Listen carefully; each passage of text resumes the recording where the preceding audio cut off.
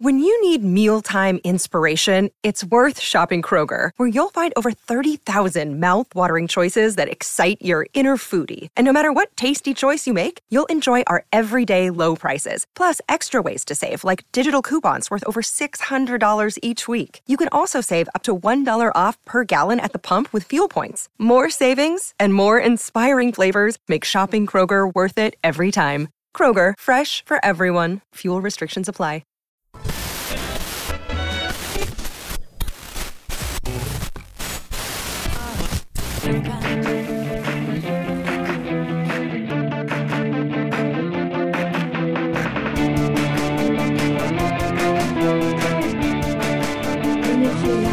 Episode 188, Top 5 Songs with Heart, with the Darling Buds. It is time once again for the Only Three Lads podcast, where each and every week we get to hang out with you and talk about the golden age of alternative music from 1974 to 1999. I'm Uncle Greg. Of course, we have Brett Vargo. He is the rocktologist on this podcast. Well, good morning to you, Greg. All right. Well, good morning. And let's just get right into it, because we have big stars. This is like one of those like pinch me moments where we have people who actually, I don't know how we tricked them. I don't know who they met and who they tripped. And then, you know, somehow they ended up on this podcast, but we're just thrilled that they're here. Yes, absolutely. And I have to say thanks, because it was because of the wonderful Matt over at Cherry Red, the best label in the world. What did you guys ever do to Matt? How did he talk you into this? But we definitely appreciate it. I'm very thrilled. Yes. So should we talk about the topic at hand and introduce our amazing guest today? Yes, we're going to be talking about the top 5 songs with the word heart in the title. That's right. What we're talking about this songs week. With heart. That's right. Yes. And in a total shocker, I just want to forewarn you, spoiler alert, my whole list consists of variations of My Heart Will Go On by Celine Dion. Oh, yes. That's a great song. I know you're a big fan. Yeah. I'm a big fan of Celine. Yes. Huge. I do not want to gouge my eyes out every time I hear it. Really? I don't know why I gouge my eyes out. Probably my ears. I don't know. We're talking about heart, and, you know, it's a nasty looking little thing, isn't it? But it is a word that says so much. It's life itself. It symbolizes love, pain, devotion, longing, passion, energy, excitement, emotion. I would say of all the organs, it's perhaps the second most essential one in rock and roll, and I'll leave it up to your imagination to determine what the first is. South of the border, are we talking about what exactly? That's the one. All right, well, yes, that's true. That's the one. It's my second favorite organ. But we're going to demonstrate in abundance that the heart has been fodder for many of the greatest songs of the O3L era. And I'm going to go ahead and start with one of those great songs. So I'm going to use my number 5 here as means of an introduction to our guest third lads today. 3 of them. So my number 5 pick is Do You Have to Break My Heart, which is the 4th track from Crawdaddy, the second major label record by Welsh band The Darling Buds. For all its lyrical woe about the loss of love, it's a gloriously upbeat song, mixing the hand claps and harmonies of girl group classics with an indie sensibility and post-punk fervor.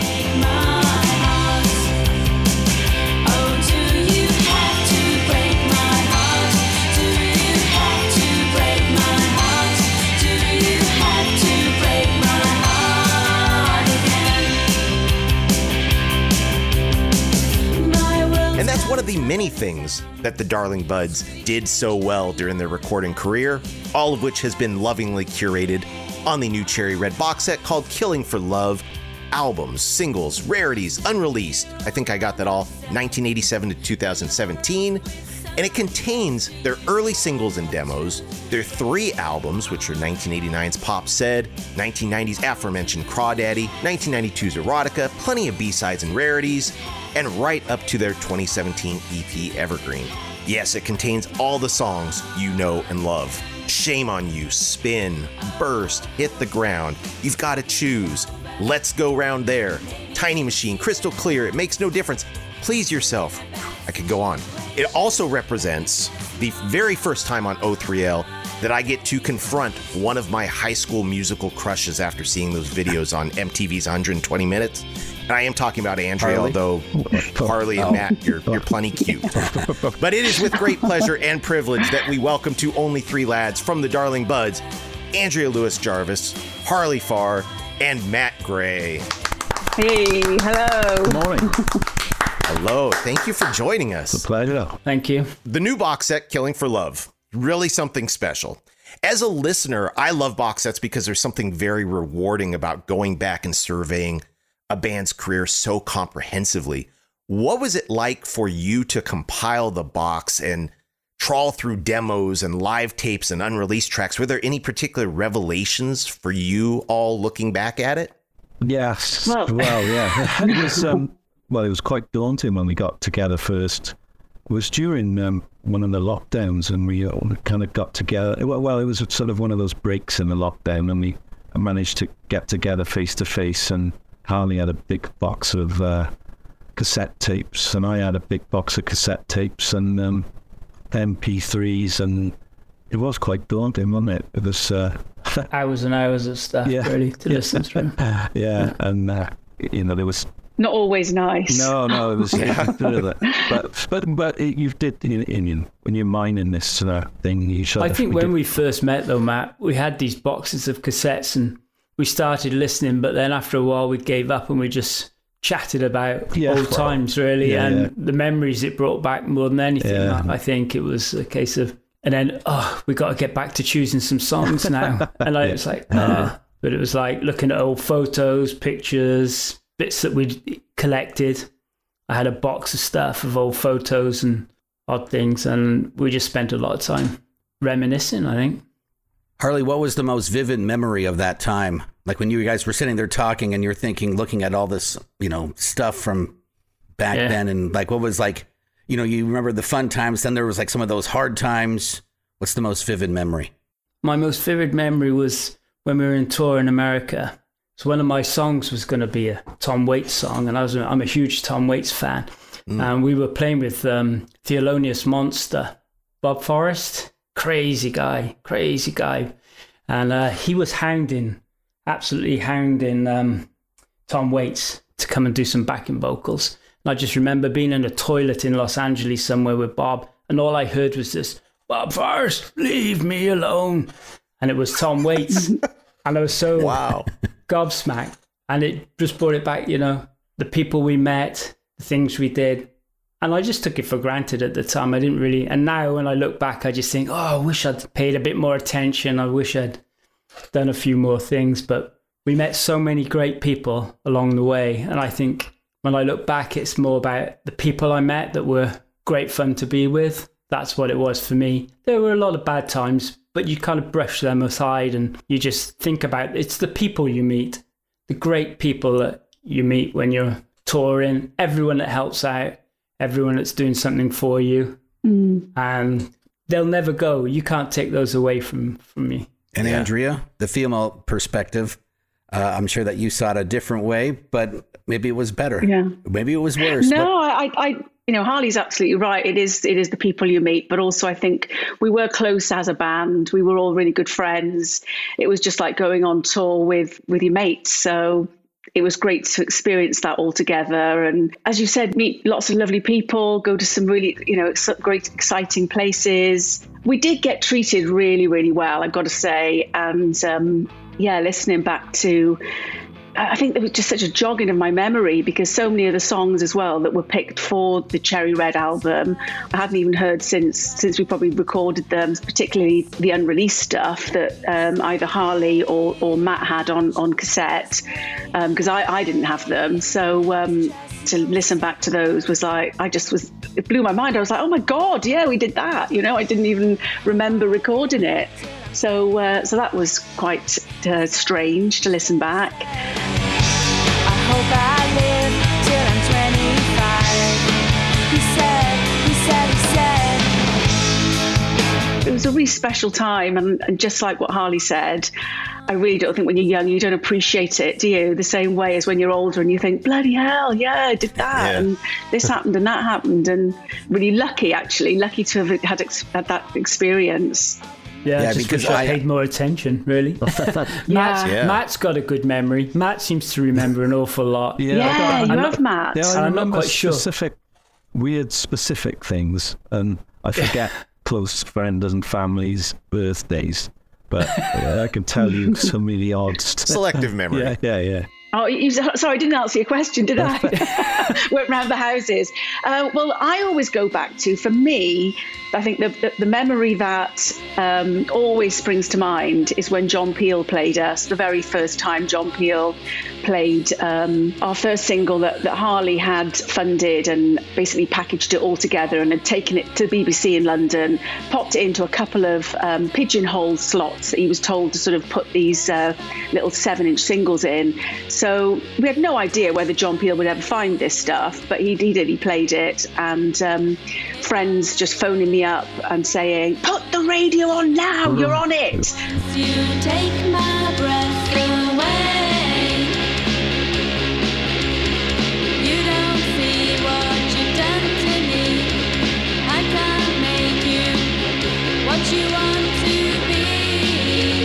And that, I think that's, for me, that was the moment that I was just sort of like, just blown away, really. That seems to be the constant that we hear with bands, that there is never a thrill that can replicate the first time you're played on John Peel. Yeah. That's very cool. And you mentioned it, the storyline that I get that runs through the Darling Buds career is that you were friends who were just looking to make music and have a good time. Is that easy to maintain, even with major label commitments and outward pressures of people telling you what you need to sound like, what you need to look like, where you need to be at a certain time? Well, the fun definitely outweighed that for me, but there were certainly times that, that's one of the reasons why we broke up, was because of the sort of outside pressure of, management, record labels, all that kind of thing. But we were still friends right until the end. So, that all carried on.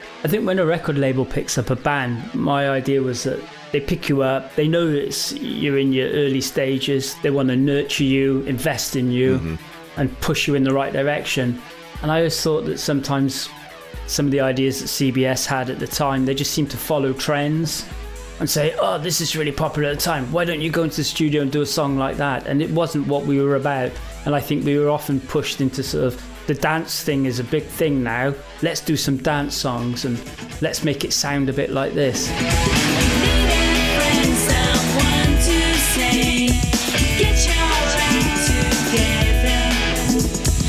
I just wish I'd been a bit more, a bit stronger.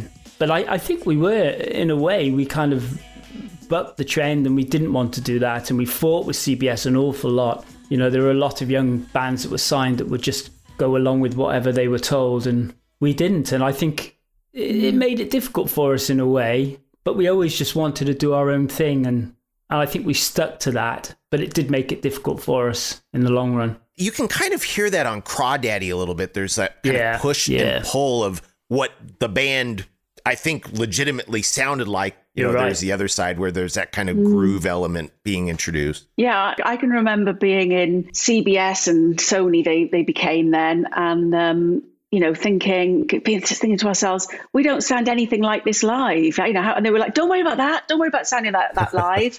This is what this is great." So it was a bit of a contradiction, really, in for what the band wanted, and then what we sounded. Well, sorry, for how the band sounded live to what the record company wanted on record. Yeah, but there's always tracks, so it doesn't matter. There's magic in the studio. Then there's I don't know what you would call it on stage. There is a masking, I guess, because tracks have become so big now for live concerts and live bands and bands performing live. It's kind of getting a little bit out of hand. So they're not really live. There's even vocals. I can understand the backing vocals, and I can understand maybe, horns or something. Yeah, back then though, we were quite a simple little setup, weren't we? There was just one guitarist at the time and one bass drums. And only a couple of drums at that. You just have to draw the line when they want you to have a dancer in your band, like, Happy Mondays or Stone Roses. That was a big thing for a time, wasn't it? Yeah. I think even James had a dancer. They did. Yeah, I think you're right. Yeah. But then so did Hawkwind. Yeah. Yeah, and they were a great band. Did Iron Maiden ever have a dancer? Anyone remember? Wasn't that the vocalist? yeah. Didn't they have pranced around a bit, didn't he? Eddie. Yeah. Eddie was the dancer, wasn't he? Yeah, but basically. Oh, You're right. Eddie. Eddie was the dancer. That's true. A lot of bands did that back then. Famously, your third and what turned out to be your final album, Erotica, was somewhat upstaged when Madonna released an album with the same title 2 weeks later, even featured that kind of washed out headshot on the cover. So first of all, let me just say that your Erotica album is the better of the two. Thank you. But at what point did you find out about that album, and did you feel that the unintended association hurt or helped the campaign? Well, we found out too late, didn't we? Otherwise, I think we would have probably changed the title. Yeah. Oh, it was kind of days before we put it out, wasn't it? Yeah. It was. I remember some of the management running around with their hair on fire because like, oh my God, Madonna's got a new album coming out in a couple of days. It's called Erotica, and you could sense the panic a bit, but it was kind of annoying, really. We got a bit of press out of it, didn't we?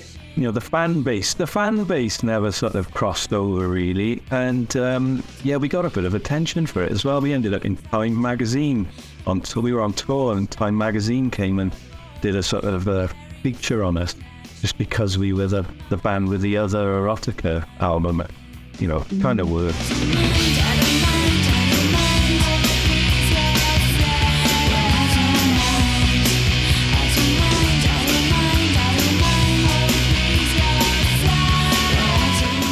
First one out, so you could say you beat her. Yeah.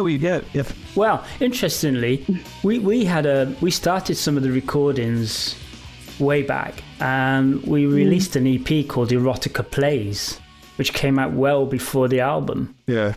And the style of the photograph on that cover was from the same photographer, and it was leading into that album. I think the album photographs were done roughly at the same time. So I'm not sure when Erotica Plays was actually 91, but I can't remember what month. But I knew that we had the idea, unless Madonna had been sitting on it for years, which I doubt, because it's not the kind of thing she does. She does something and it's out straight away. She's got that boot behind her. But so I'd like to think that we came up with the idea first, and she pinched it. Yeah, the homage to us. We're gonna go with that. Yeah. I think we're definitely gonna go with that. She obviously thought, hey, that's a great title, and she wanted to steal it. Yeah, and she did. It is a great title. Could have covered one of our songs, couldn't she? I know, that might have helped a bit. What song of yours could you imagine, or would you want Madonna to cover? Oh God! It could still happen technically. Yeah. So. Oh yeah. I'll have to look up some of our songs now. Yeah, I can't remember the titles of any of our songs. Yeah, exactly. Anyone, really? Yeah, any one of those songs. Just send the royalty checks. Go for it, Madonna. Go for and it. Taylor Swift can do one as well. Shame on You, maybe. I don't know. Shame on You would be. I could hear Shame on You maybe done kind of like a Virgin era style. Yeah, it needs a little pep. What about Crystal Clear? I think that'd be a good one because it's kind of that's quite slick, isn't it? Yeah. Do a good job on that. Well, let's get with Madonna's people on that. Yeah, we'll have our people talk to her people and get something. Hello, Pantheon podcast listeners. Christian Swain here to tell you more about my experience with Raycon earbuds.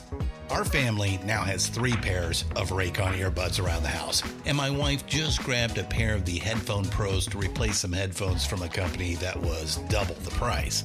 And yes, she loves them. Now, if you haven't pulled the trigger on a pair of Raycons, or even if you have, but you're in the market for another pair because they're just that good, well, now is the time to check them out, because they just launched their upgraded model of the best-selling everyday earbuds. With Raycon's upgraded everyday earbuds, now you also get active noise cancellation, ergonomic design, and multi-point connectivity that lets you pair with 2 devices at once. New quick charge function, 3 customizable sound styles, plus awareness mode. Available in a variety of vibrant new colors to complement any and all skin tones. I even have a pair of earbuds in a cool green color. I have tried just about every earbud known to humankind, and these Raycons are fantastic. Seriously, if you've been wanting to check out Raycons, there truly is no better time. You're going to ask yourself why you didn't check them out sooner, and Raycon offers a 30-day happiness guarantee. So what are you waiting for? Go to buyraycon.com/Pantheon today to get 20% off your Raycon order, plus free shipping. That's right, you'll get 20% off and free shipping at buyraycon.com/Pantheon. buyraycon.com/Pantheon. Yeah, let's get into these lists. I'm excited to see everyone's list. We already know your number 5, which was the Darling Buds. There you go. Do You Have to Break My Heart off of Crawdaddy. And do we all have lists today? So we know how to structure this? Were we supposed to all have a list? I thought it was 5. Yeah, I've got my list. Oh, okay. Right. Okay, well, Harley, hey, if you guys want to collaborate, if you want your own, that's fine. We're going to do this. So then we have the meat in the middle. It sounds like Harley because he's the one with the list for the Darling Buds. My first, as I said before, I'm a huge Tom Waits fan. I fell in love with Tom Waits when I first saw him. He appeared on the Tube, I think, in 1985 in the UK during a tour. And he played in the Neighbourhood. And I remember it being like, blew me away. It's like, wow, this is so fantastic. So I came in quite late to Tom Waits, sort of around that Rain Dogs, Swordfish Trombones era. Yeah. And then everything after that I've bought and absolutely love. And I went back and listened to this early stuff. And I think it took him a few albums before he really found himself. But my first track was Bad Liver and a Broken Heart. And I don't have a drinking problem, except when I can't get a drink. I wish you'd have known her, we were quite a pair. She was sharp as a razor, and so... And I think on that album, it came the Tom Truett's Blues era, when he first found his gravelly voice. And this is when he sort of became the Tom Waits that I know. And I just love that album. And I constantly go back to Tom Waits albums. If anything in my collection and I come home and I want to listen to something, I put on Tom Waits and I know instantly it takes me to a different place. It's just every album is just superb. I finally got to see him live actually at one of the Bridge School concerts. Cool. The Neil Young concerts? Yeah, Neil Young put on. Yeah. And I remember we bought tickets and flew out there and I queued for ages and I was queuing, and then my wife had her iPad with her and we got to security, and security were like, can't come in with that. So they took her iPad and then they took my tickets and they said, oh, hang on, you better come with us. And I thought, oh no, we're in trouble here.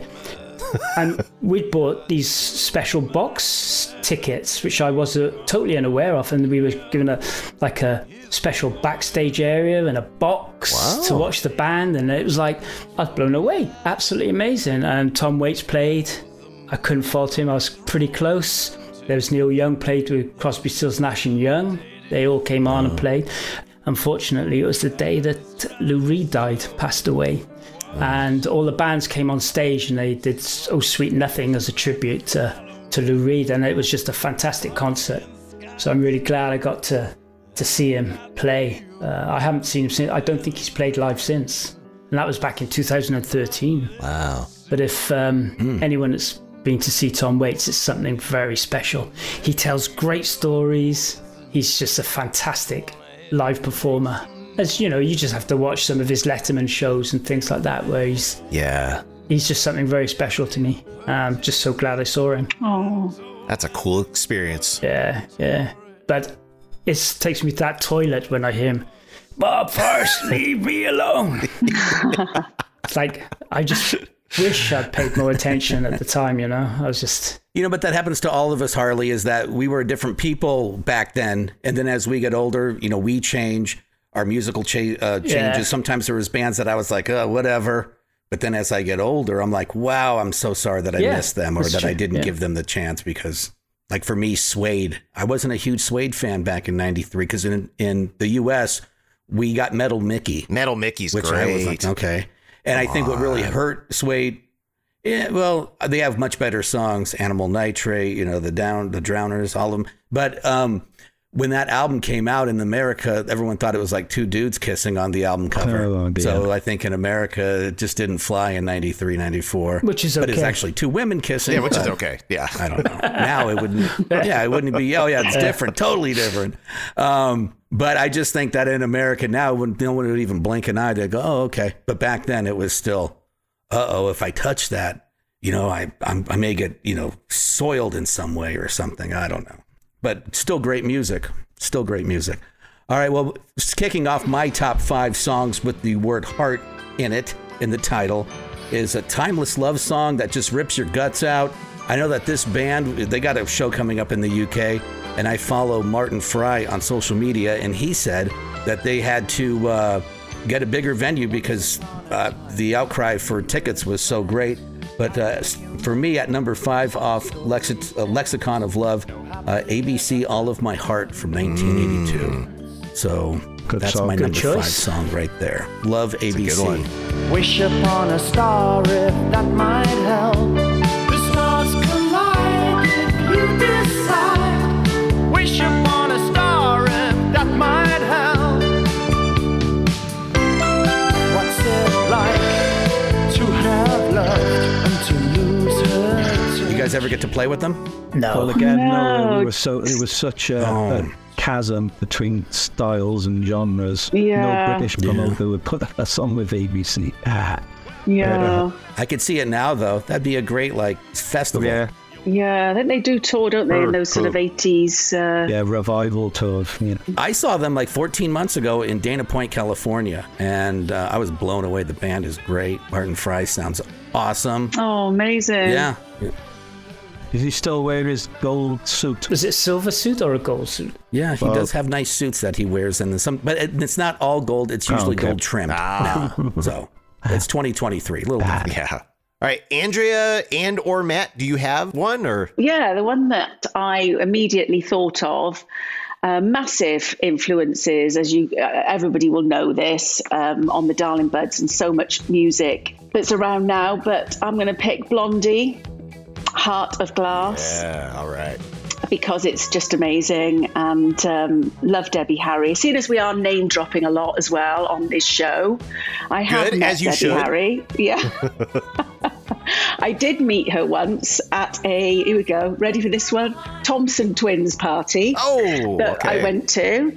And yeah, we just said hello, and how are you? And that was that. But yeah, I met her in the flesh. I like that pun, by I the way. think I danced with her at that party. Did you? Yeah, Yes. yeah, her and Kirsty McCall. So Kirsty Yeah, McCall. Kirsty McCall. Kirsty. Kirsty McCall danced with me. I know that. Yeah, So I I think remember I that. kind of squeezed in there with Kirsty and Debbie and did a little dance. Yeah. You would have been a fool not to, Harley. Yeah, I'm not quite sure the Thompson Twins really knew who we were. They came into the studio I and agree. invited us to this party. They said, hey, we were recording at the time, and they just came in and Yeah. said, hey, come to this party. You tease like never. Once had love, and it was a gas. Soon turned out, had a heart of glass.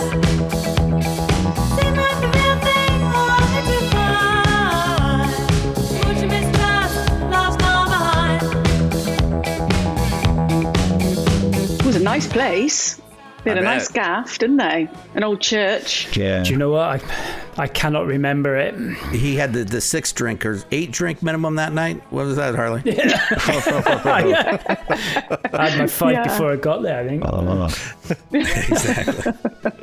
All right. So anybody else? Matt, do you have a song? Okay, yeah. I was going to pick Keys to Your Heart by the 101ers, Yeah. which is Joe Strummer's pre-Clash band.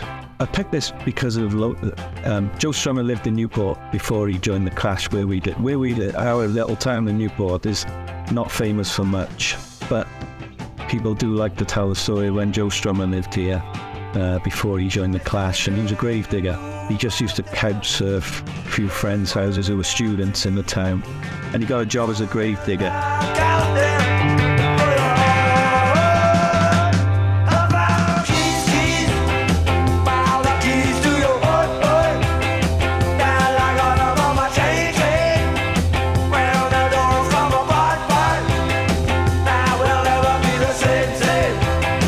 There's a famous picture that everybody knows locally of him.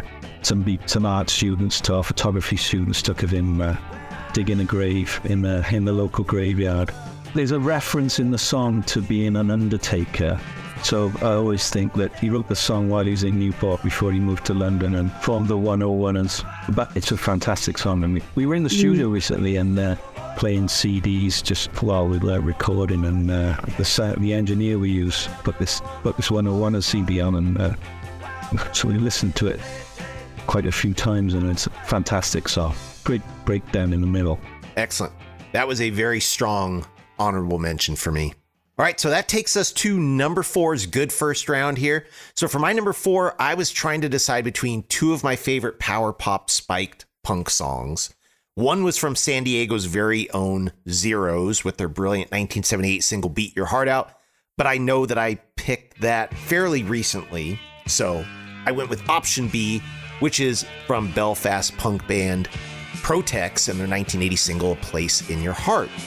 So Protex, and if anybody has not seen the movie Good Vibrations about the Belfast scene at the time, which brilliant film. It's a brilliant film. So, there was Rudy, the Outcasts, most notably the Undertones, who were pivotal in this really fertile, great local punk scene that Terry Hooley captured on his Good Vibrations label. So they put out one EP on Good Vibrations. Future was looking really bright. They signed to Polydor, major label contract, released 3 singles, and then got dropped. They had an album that was left in the can, ultimately came out in 2010, highly recommended. A Place in Your Heart was their final Polydor single. It's just unimaginable to me that you could release such a gem of a song and then get cut by your label. But I guess if you're not selling, you're out. Despite the band's working class image and cribbing their name from the Clash song, Protex Blue, even without being aware of what Protex actually was, the chaps just really want a little love. Is it a crime to need someone other than just one night? Well, no, it's not.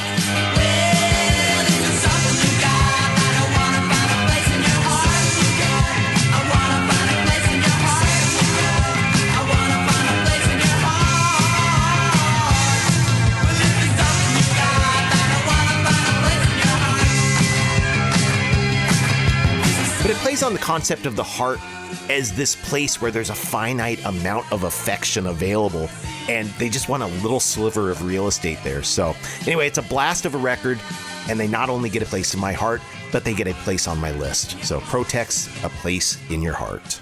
Good song. Protex. All right, how about another one from you, Harley? Okay, another one from me. Right, I had Temptation Inside Your Heart, the Velvet Underground. I'm picking all American stuff here. I mean, the Velvet Underground classic, they influenced me big time when I was first playing guitar. We used to cover their songs in bands, and one of them's Welsh, of course. Never got to see them live, but again, it's just all of their albums I just keep coming back to, and I can put them on and they're great. I'm not some of the Lou Reed stuff I can take or leave, but the Velvet Underground had something very special, I think. And we used to do Femme Fatale as a cover song when we first started, and when I used to play in a band before the Darling Buds with Chaz, we used to cover a lot of their stuff, and it was just powerful. It was different. I know where the razor's edge is inside of your heart. Motown. It's not even 5 feet. Well, if you're gonna make it right, you're surely gonna end up wrong. You don't look like Martha Vandella. Oh, she's gonna start it all over again. It was one of those times when you had a record that no one else really owned because everyone else thought it was just two-way out there, which made me want to like it more, you know? If that makes sense. It's kind of like, this is so different. So that's my choice. And they say that every Velvet Underground fan went out and formed their own band. So that's what they say, yeah. And there was a lot of influence. I mean, if you look at early Primal Scream, all those indie bands at the time that were coming out were all influenced by the Velvet Underground, and they all had a little bit of Velvet Underground sound you can hear it in all those indie bands from the C86 era, you know? Yep, that chugging, droning guitar. Simple drums. Yeah. Jesus and Mary Chain are a classic sort of a child of the Velvet Underground. Yeah. Anybody can play it. In a way, that's what was good about it, is that, you could just get up and do it. And then, of course, I jumped the gun, so I'm not supposed to be the meat in the middle. So, Andrea, what's your number 4? I am going with Nirvana, Heart-Shaped Box. And this is, it's brilliant, great song, but also the video for this has the old fella in it that's in the... Loincloth, you've been crucified. I was going to say, I didn't know I did. Yeah, him. He was in one of our videos for Please Yourself. Oh, really? So we were the video that Matt was talking about, where we came to LA and filmed in this quite grand old 1930s sort of house in Los Angeles somewhere. We were in the basement of it, and that chap, I wish I knew his name, and this actress as well. Brilliant features, great features both of them had. They were very striking, both elderly, and they were in our video arguing all the time, weren't they? They never got on. Yeah, they never met. They didn't know each other, but they didn't know were each just other, these but... old sort of character actors from the agency had sent. Probably from the golden era or something, weren't and they? Just bickered the whole time. It's like, get a room, you two.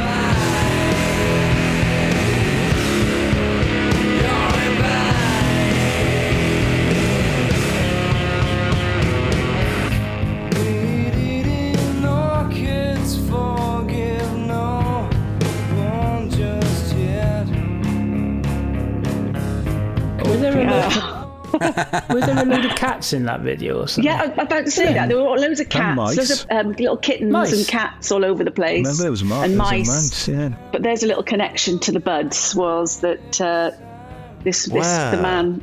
I remember we was before In Utero came out, our video came out, and then I think Heart-Shaped Box might have been the first single from In Utero, and when we saw the video on MTV, they're like, wait, that's that guy who was in our video. Yeah, look at that. So we were first again. We had him in our video. Yeah, you were first. Trendsetters, period. He looks exactly like Salvador Dali as well, doesn't he? He had that sort of scraped back hair and a big moustache, and very just sort of, dapper chap in our video. Apparently Kurt Cobain wanted William S. Burroughs but couldn't get him. So then they went with somebody who is yet to be named. Oh. Yeah, Fred. We'll call him Fred. Yeah. Fred. Fred. All right, Matt, you're number 4. Okay, I'll go with the beat, or as you call them, the English beat. Those of your hearts. I call them the which beat. is one of my favourite bands of the beat from the two-tone era. I love all their... They did 3 albums, they're all brilliant, and great singles band, and their records sound really otherworldly, weird production on all their records. Not weird, but just unusual, and there's this weird sort of chemistry between them.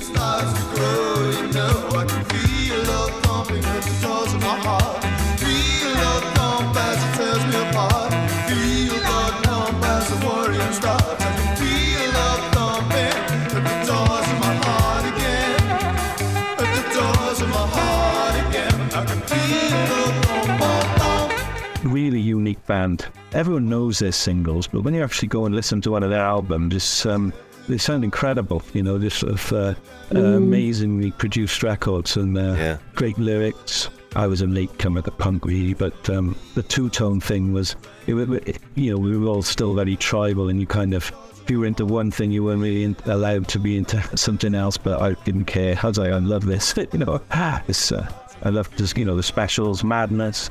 I loved all those. I loved all those bands. Yeah. The beat are the ones I keep going back to. Their records still sound really fresh. They're still touring, or he's still touring. Dave Wakeling still tours. Roger died, didn't he? Actually, a few years suddenly. He did. Yep, sadly, because he had his own version, I think, of the beat that was going. Yeah, they were good. I saw those live. They were good. And Dave's beat toured recently here, but I didn't go. So I think I was I think we might have been playing, or so I was playing a gig with someone else, possibly. Some reason I couldn't go anywhere, unfortunately. My number 4, it comes from a band that just always hits a nerve, and it was a very intelligent pick I have with Andrea. Nirvana, Heart-Shaped Box, 1993. So that was my number 4 also. So I'm glad I let the ladies go first. Yes. Gotta let the lady go first. So I appreciate that. Thank you. So I'm just copying her. Again, you were first. Great minds and all that. I'm just following. Of course. Yeah, that's the way it goes. There's a trend here. Exactly. I know Darling Buds first, and then people then jump on the bandwagon. Yep. So I have to jump on this Although, bandwagon. unlike Madonna, we are not hoping for you to cover a Darling Buds song at any Maybe time. I could do something with that. Probably not. I mean, let's face it. But you never say never is what my little... Exactly. You never know. Never say never. Yes. Right. That's true. So there you go. That's true. All right. So we got to keep this moving. But first, we want to hear some Darling Buds music. So what song? Do we have anything new we can world premiere or something off the box set? What would we like to play? Oh, you asking us? Yeah, we're asking. Yeah, the Darling. Yeah, the band whose music. The one thing that on the from our sort of meetings and trawling through tapes, the one big surprise was a song called "Why Bother Now," which was recorded for Erotica, but left off and put aside for a possible B-side, which never happened. It was completely forgotten about till we started mining the old cassette tapes. It was just such a brilliant song. We were all amazed that it was forgotten about. But luckily, Sony had a copy of it. We didn't end up using our wobbly cassette on the actual box set because it turned out Sony had it locked in the vault, so it had a decent recording of it. So band vote, is that the one we're going to go with? Okay. All right. Okay, there we go. Harley's, yeah, whatever. All right. Darling Buds, some music from them, and then we'll be back to continue our list of the top 5 songs with the word heart in its title on the Only 3 Lads podcast.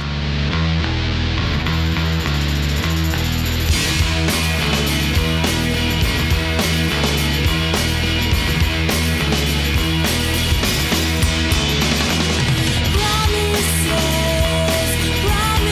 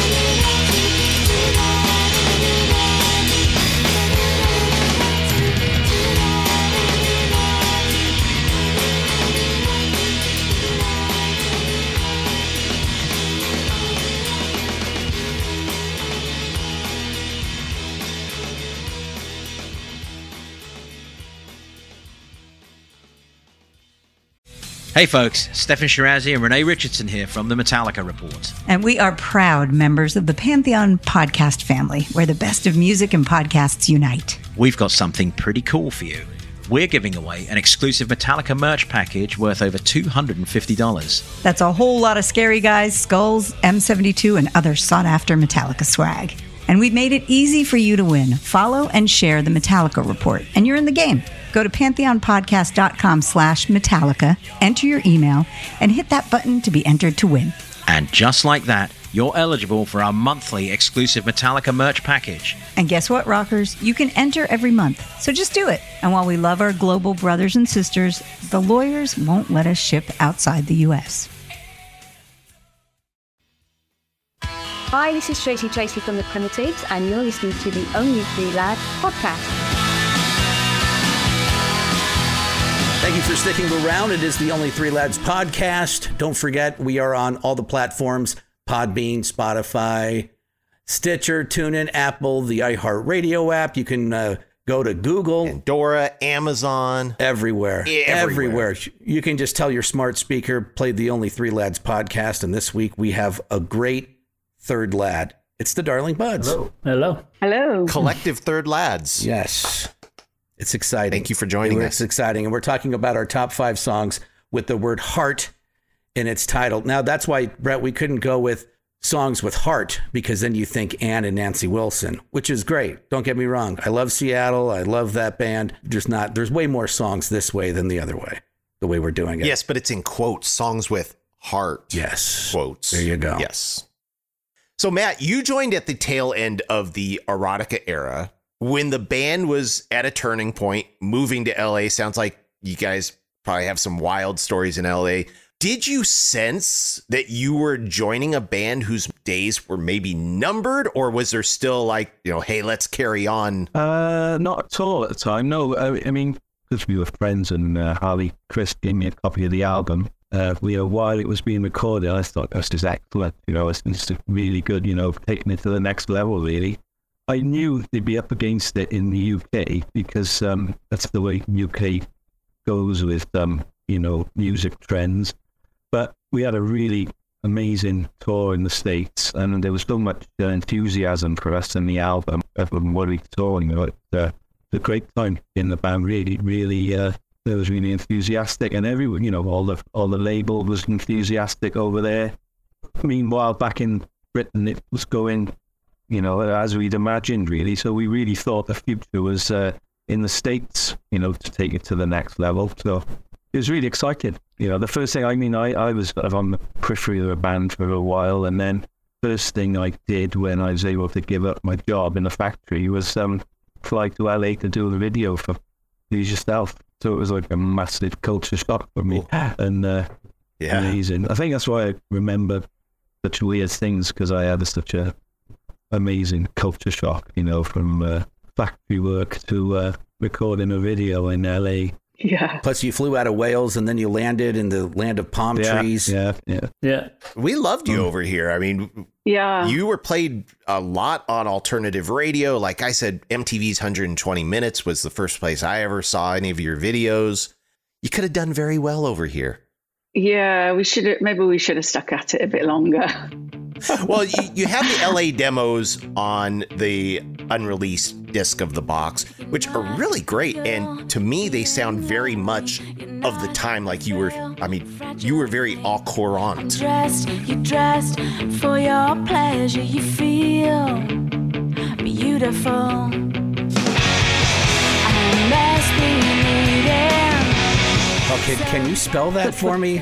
Yeah, I'm gonna have to look that up. I won't say it again either. Wow, he uses these 5. That's like a $10 word. And there's a lot of times I'm just amazed. Brett is the academic of this podcast. So you're a funny man. You're a funny man. So there's 3 of the demos on the box set. Is there more hanging out there? At what point did you decide to abandon those sessions? Yeah, I think there's about 6 or 7 maybe songs from that. We picked the best 3, I think. Yeah, I think they just weren't quite finished or something, weren't there? There were sort of lyrics and or there was melodies or bits and bobs, sort of pre-demo, if you know what I mean. So it wasn't sort of demo enough. It was just ideas. So But yeah, there was a lot of stuff. We were still writing a lot. And we used to go to this chap Naz, didn't we? This chap Naz let us use his garden Dave summer Nasworthy. house place. Yeah, Dave Nasworthy. Yeah, he was in a band, The Chemical People. Oh, yeah. He had a bowling garden which was filled in, but it was a pool house that he converted into a practice studio for his band and other bands. And a friend of our management knew him, and we used to practice in his practice room while we were in LA. In his garden, yeah. In LA. We used to catch the bus from Los Feliz. Franklin. Yeah, Franklin. And we used to catch the bus to take about 3/4 of an hour. We didn't have a car. Every morning we'd catch the bus down to Beverly Hills. Meet me there, because I was staying somewhere different. Well, we didn't have a car until Dennis came along, and then Dennis had a beaten up 70s, but then it was safer to take the bus than to go with Dennis. We found a drummer out there called Dennis, who was a guy from Dennis the Menace, Boston originally, but he ended up in LA playing in bands. But his car was like Starsky and Hutch, wasn't it? It was an old yellow Datsun, wasn't it?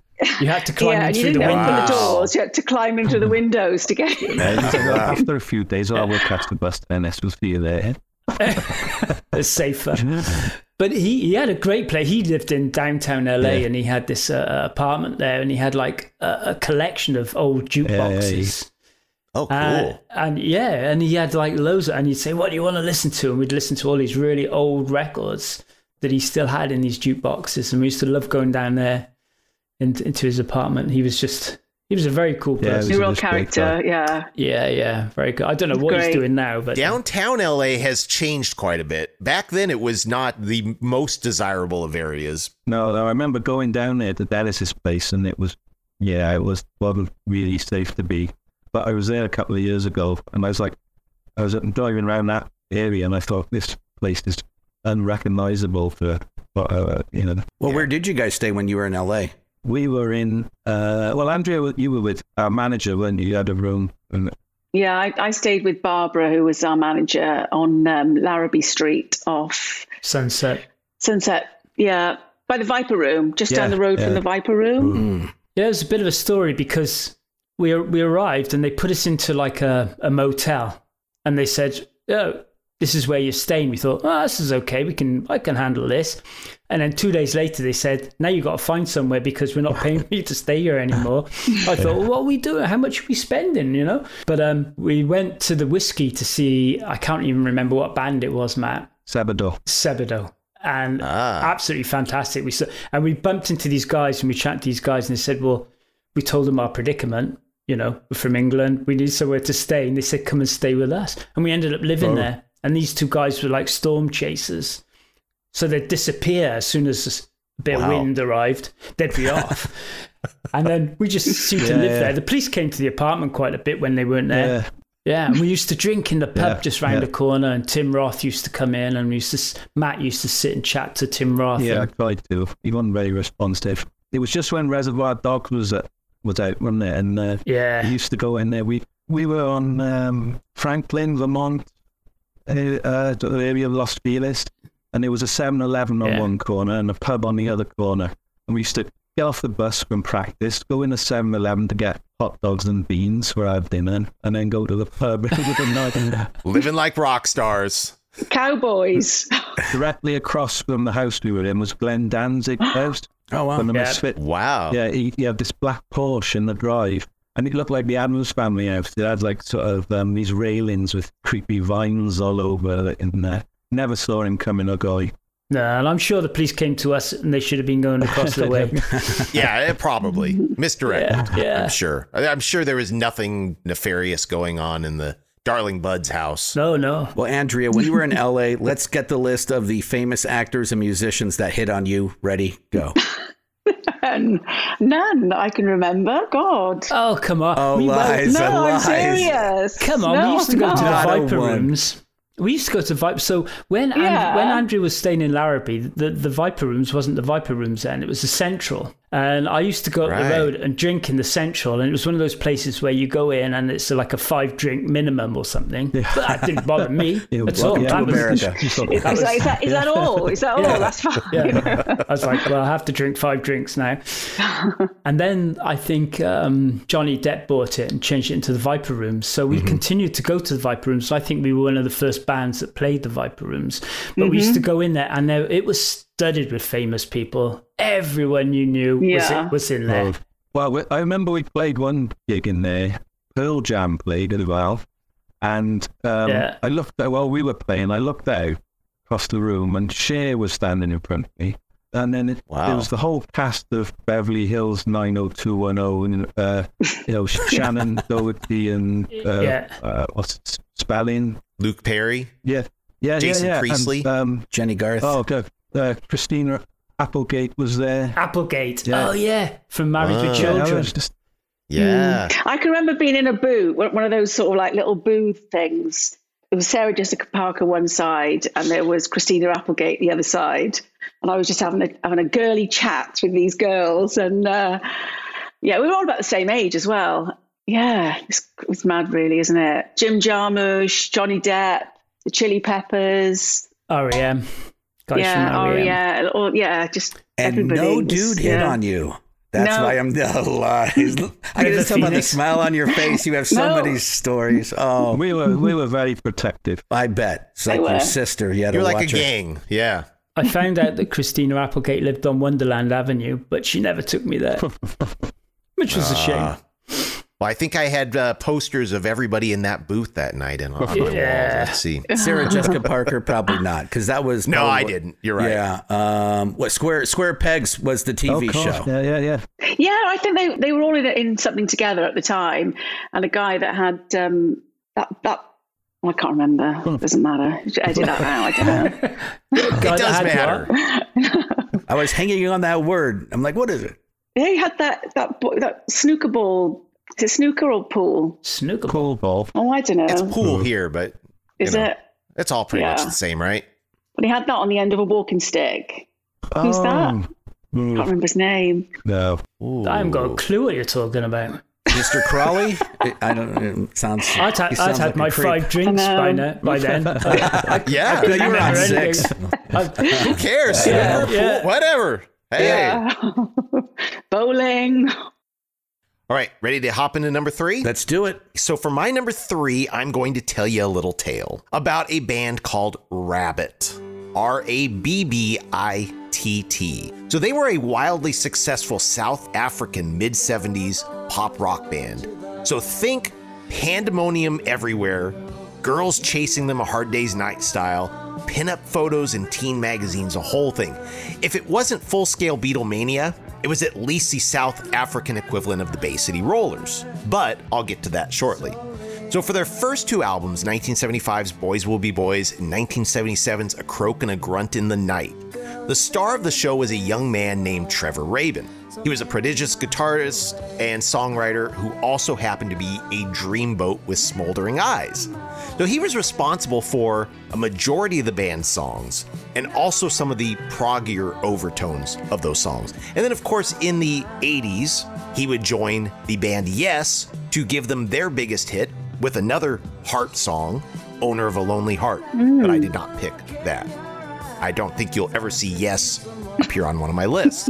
But the other mastermind in the band was Duncan Fora, who would later become Les McKeown's replacement as the lead singer of, yes, the Bay City Rollers, for the 3 albums when they simply became the Rollers. So anyway, back to Rabbitt.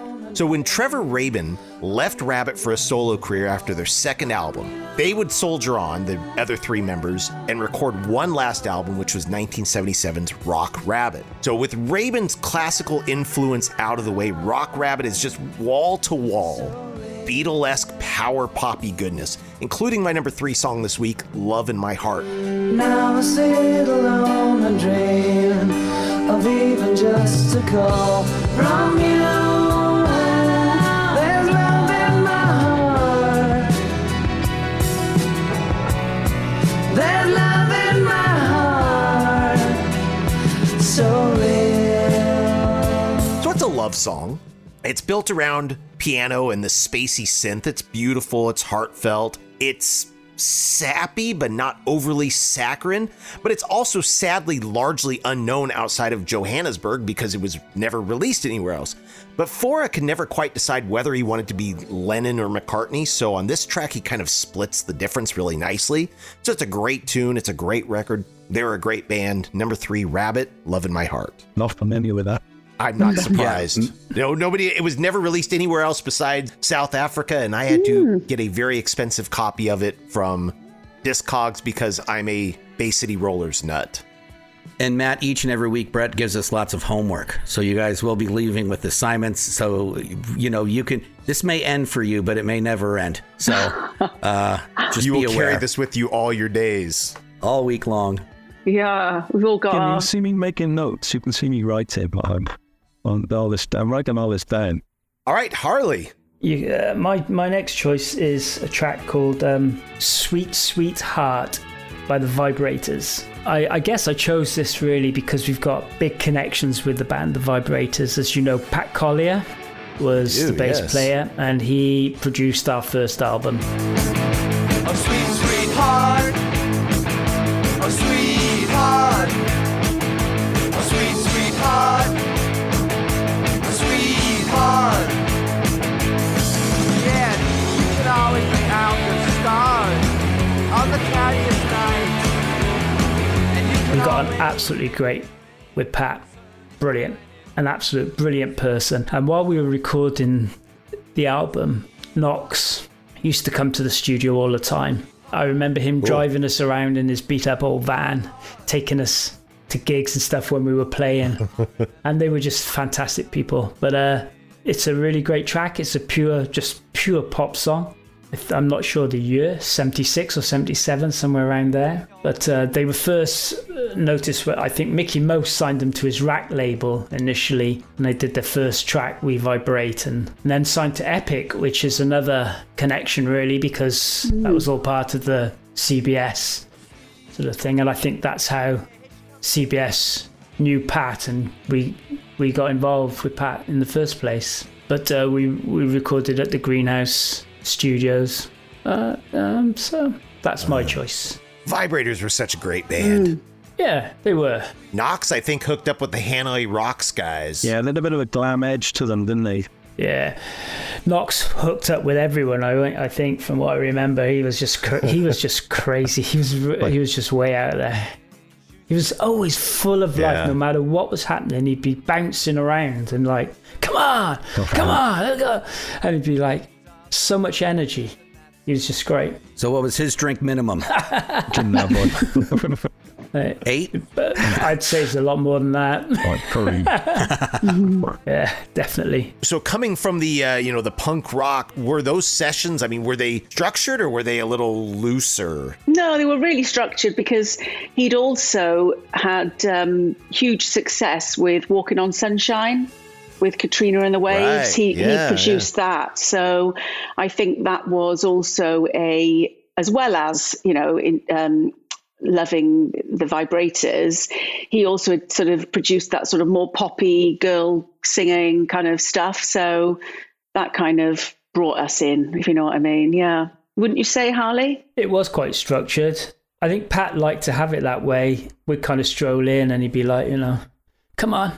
He liked everything to be sort of, we start here, we do this, we have lunch, we do this, we finish. And then we go and have 5 pints after the... somewhere. Knox would take us... Literally every night. Knox would take us somewhere different. Hey, come on, let's go. It's like, okay. Yeah. Hey, the label was paying the bar bill, right? So let's go. Oh, my God, yeah. I think they regretted that, I think. We got into trouble a few times over bar bills, didn't we? Yeah, we did get into quite a lot of trouble with CBS Sony with bar bills. And also, they were very silly and they would always give us lots of booze on the rider or give us gifts of champagne at the marquee. Remember that? Yes. A bloody basket full of champagne, like 6 bottles of champagne was delivered to the marquee venue on Charing Cross in London. Well, what else can you do? It was a mistake. It was a mistake. But talking about bar bills, we did a midsummer festival in Europe, and we supported the Pogues and the Stray Cats. Surprise, surprise, we were on the bill. We were staying in the same hotel as the Pogues because the Stray Cats refused to stay anywhere where the Pogues were staying. So I'd be in the bar and Shane was in the bar and he'd be like, everyone knew him. He looked like death warmed up. Everyone knew him and he'd be like, yeah, drink for my friend, drink. And he'd be buying everyone drinks. And then he'd disappear. And I remember once or twice I got stung with huge bar bills because I was there. Like, come on, Harley, you got to pay. And I ended up having to pay some of Shane MacGowan's bar bills, which were phenomenal. I would imagine. Yeah. So there's a guy who can drink. Oh, boy. I remember when there's some of the gigs, they used to get like a sack truck and pick him up in a sack truck and wheel him onto the stage. And he'd probably sing one song and then they'd have to drag him off stage again. I've got some photos backstage with Spider and we're having a drink and we got the Caravans, it's the Pogues and Darling Buds, and it was a great tour, but boy. But your liver was kind of bruised afterwards. Yeah. But bad, going back to my Tom Waits song, Broken Liver, yeah. Bad liver and a broken heart. It was that. All right, I think we went, did we go Andrea next? Yep. Okay. Yeah, another sort of pop one really from me, and it's dum dum dum dum dum dum dum dum dum dum dum dum dum dum dum dum dum. Groove is in the Heart by Delight, yeah, which is just a classic song. I absolutely love it. It would always get everyone on the dance floor. I think it's early 90s or 1990. My back keep me filled with satisfaction when we're done. Satisfaction of what's to come. I couldn't ask for another. No, I couldn't ask for another. Your groove, I do deeply dig. No walls, only the bridge. Myself a dish, my secretary. I had a Saturday morning radio show on BBC Wales for a bit. And this used to be one of our favourites that we'd open the show with because it was great Saturday morning, get you out of bed song, get you dancing. So yeah, Delight, Groove is in the Heart. Great Excellent pick. Excellent pick. All right, Matt. I've got a niche one for you. Band's called Sister Double Happiness. And this song's called Dark Heart. They were the band that Gary Floyd formed after the Dicks, who were a classic Texas punk band. After the Dicks disbanded, he formed with a drummer, I think, a band called Sister Double Happiness, and they had a couple of really good albums on major labels. But Gary Floyd was kind of, people know him because the Bottle Surfers wrote a song called Gary Floyd, which was about him. But he's a phenomenal singer. Even though he came from a sort of hardcore background, he had this huge bluesy voice. Big man. When they sort of started Sister Double Happiness, and they became more something, matured a bit. The sound got a bit more, slowed down and rockier, bluesier, I suppose. But it suited his voice perfectly. And this is like a really nice slow song, which is it's about sort of tending kids off to war. And because they were real sort of anti-authoritarian sort of band, they had songs like Hate the Police, didn't they? The Dicks. They were really sort of radical. Sister Double Happiness were, not as fiery, I suppose, but they were actually lyrically, but it wasn't as obvious, I suppose. There's a dark heart growing from an evil seed. A young face is cold and still, and told to rest in peace. If you don't know Gary Floyd, you should check him out because he's a fantastic, huge voice, and more people should know about him. Definitely. And they recorded for SST. Yeah. First album was SST. Yeah, they were. And then I think when grunge happened and major labels just hoovered as much anyone with a guitar and a flannel shirt, a guitar, a heroin addiction, and a few songs. Yeah, so they did a couple of major label albums. Well, I saw them actually. I saw them live in LA after the Bud split. I went back to LA with my wife just for a trip, and I saw Thelonious Monster, who we toured with, playing in a club in LA. And Sister Double Happiness was playing as well. And Pearl Harbor and the Explosions was playing as well, with East Bay Ray on guitar. Really? It was the hardest bill. And so I got to see Gary Floyd singing live. So I mean, chuffed about. Well, at number 3 for me, there's always been a lot of songwriting duos throughout music history. You know, McCarthy, Lennon, Jagger, Richards. Or McCartney. McCartney, Yeah. What did I say? I said, what did McCarthy. I say? Close though. Oh, McCartney, yeah. Yeah. We know who I'm talking. Again, English. I'm still on Bumble. Is that where you go to learn language, right? Bumble? I think that's a dating app. Duolingo, isn't it? Yeah, there you Duolingo, go. Okay, yes. Close. BDs, whatever. Don't go to Bumble expecting to learn much of anything. Yeah, no, I get it. But of course, then we have Difford and Tilbrook off Argy Bargy 1980. Squeeze, Nail in My Heart's at my number 3. I nearly picked nice. that myself. Yep, me too. Yeah, I was listening to that all morning, just going, oh, wow. That is just great. Squeeze is great. They should have been way bigger. That's like the Darling Buds, like your daughter said. You know, why weren't they bigger? Over here. They were awesome. Over here they were. Yeah. Yeah. Squeeze, yeah. Over here, they should have had a lot more.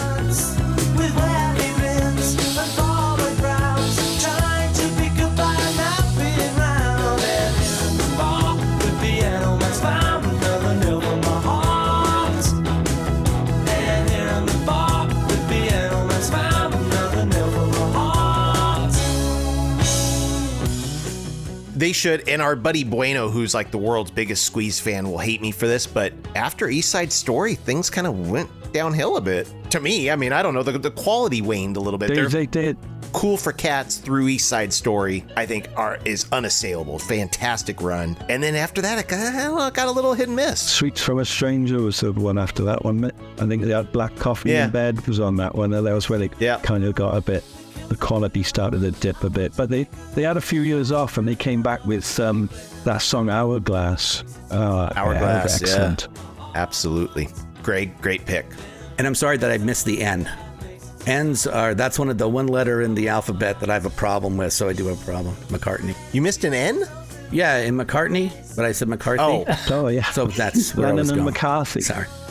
Yeah, Lennon and McCarthy. There's a Fire Sign Theater album waiting to happen there. Exactly. There you go. There's plenty more to come from our conversation with the Darling Buds. Tune in next week for the exciting conclusion, including more insights from the Buds' career, their new box set, Killing for Love, and the top 2 choices from our songs with heart. Until then, we will wave hello and say goodbye. The theme music is Frequency, written and performed by yours truly, Brett Vargo. Any other music in this episode is presented solely for purposes of review, examination, and news reporting. If you like what you hear, go to your record store and pick up the LP, CD, cassette, or 8-track, or stream it if you're one of those newfangled fancy pants. If we're lucky enough to still have these artists with us, go out and see some live music. For the latest updates, join the O3L community at facebook.com/only3lads. We want to hear from you. And while you're at it, click on the Shop Now link for the coolest threads. Until next time, thanks for listening.